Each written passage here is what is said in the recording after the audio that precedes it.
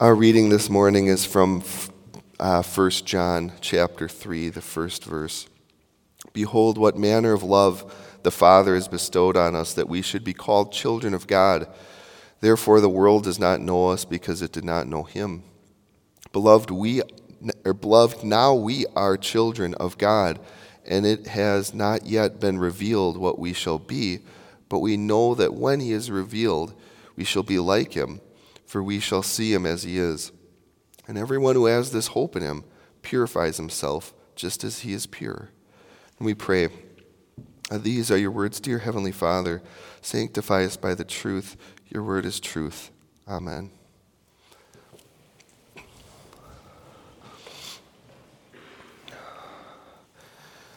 So every now and then I read a book about teaching to better myself as a professor and stuff. And, well, that wasn't supposed to be the punchline, but I don't know. But anyways, in this one book, there was kind of this interesting study where basically they had a classroom and they did a test on the kids. And the people who did the test told the teachers that, hey, there's this student in your class who's about ready to have just this great breakthrough, someone who's really talented. And what happened is they tested these kids later and found out that the ones that they had told the teacher were going to be a lot better actually were a lot better. They made measurable gains. But what they hadn't told the teacher was that special student, that specially talented one, was actually randomly selected. It wasn't actually that the student in the test showed any significance at all. It was just a status that they told the teacher, hey, this student is special. And so they thought that maybe by telling the teacher this student was special, the teacher maybe treated the student a little differently or was more attentive, and then the student rose to the occasion and actually was better. And so even though, with studies, there's always something where it's like, well, does it truly 100% hold true or not? You never know. But it's kind of interesting to me that, now in a lot of these books about teachers and stuff, they're going to tell you, if you're a teacher, it makes a difference if you believe in your students, if you have, what expectations you have of them and so forth, that they really will kind of rise to that occasion. And I think that study is kind of interesting because we can think about just as how the students had this status that was kind of given to them, even though they were no different or special at all, it then had an effect on how they performed, how their expectations of them were borne out in reality.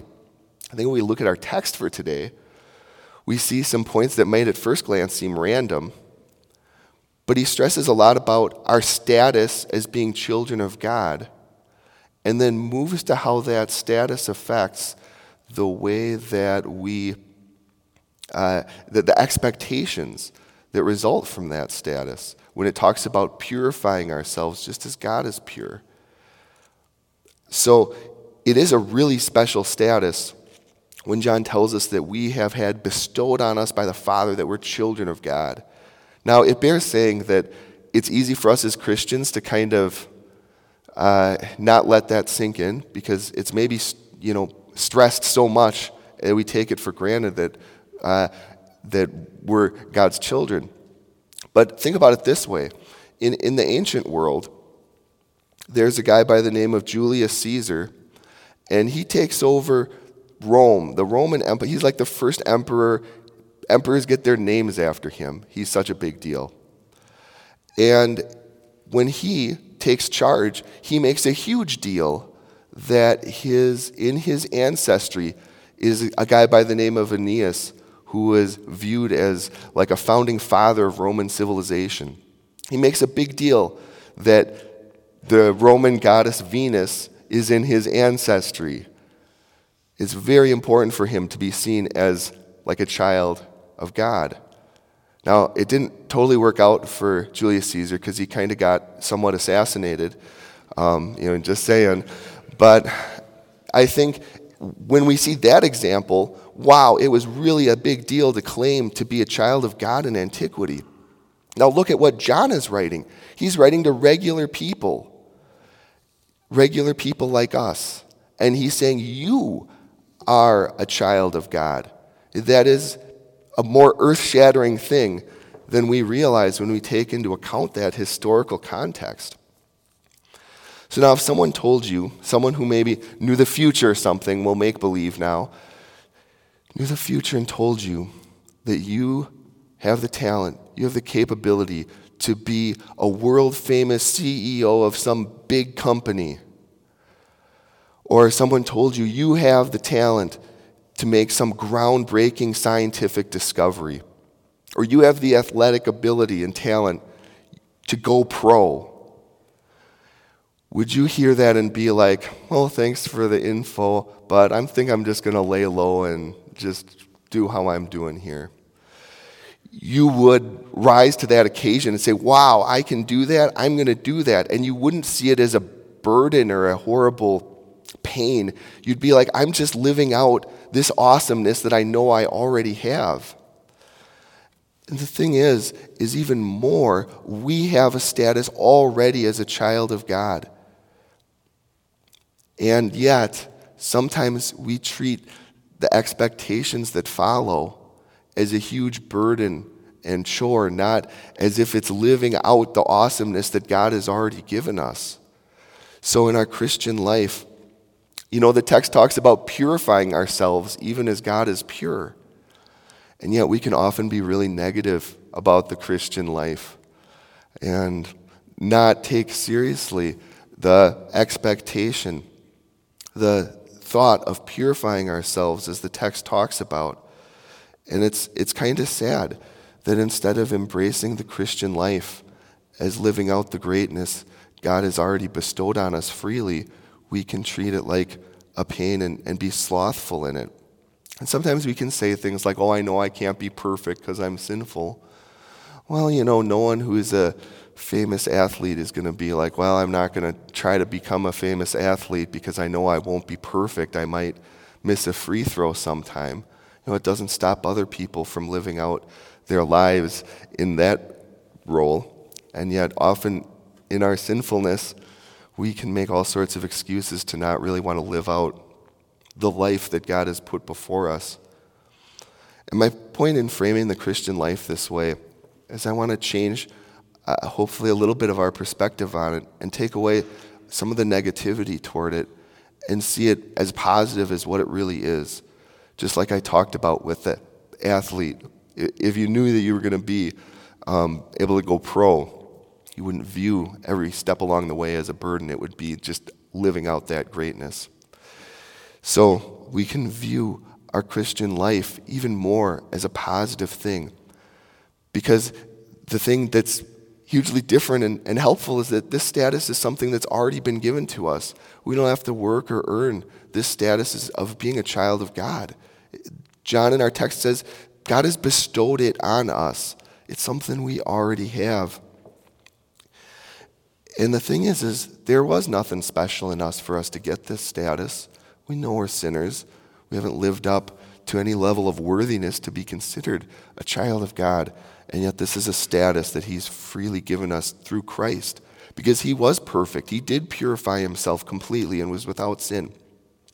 He was great as true God and yet became man so that he could share such important things with us, that he could give us a status of sonship, that we could be considered children of God. And what's more, he went up to the cross and died, and you know what? He was mocked as if he's God's son, then come down from the cross.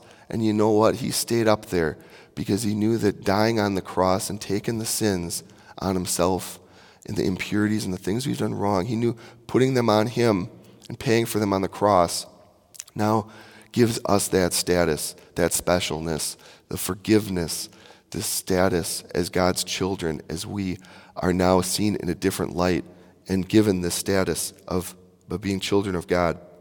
And what's more, having rose again from the dead, he's shown that we have a specialness in his resurrection too. What's more special than rising from death and living eternally? This is something Jesus did, and it's something he now gives to us too. And he gives it coming to us in the word and baptism and working faith in our hearts. So we have this status as children of God, a status, again, that John says is bestowed on us. It's not earned in any way on our part. In case it sounds like I have overhyped specialness today, just think briefly, in contrast, the specialness that the world can offer us.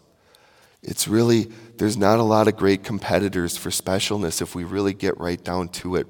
Because the thing is without God in our perspective, we're not special. It's like without God in our worldview, it would be like we're seeing ourselves as meaningless and random and randomly generated, and we're surrounded by everything that's random and pointless. And what's it all there for? Any specialness is maybe to help other people who are also would just be as random as us, if that was the reality. And so, it doesn't prove my point about the specialness we have in Christ, but I think it's helpful to see that the alternatives out there for specialness are really not that viable.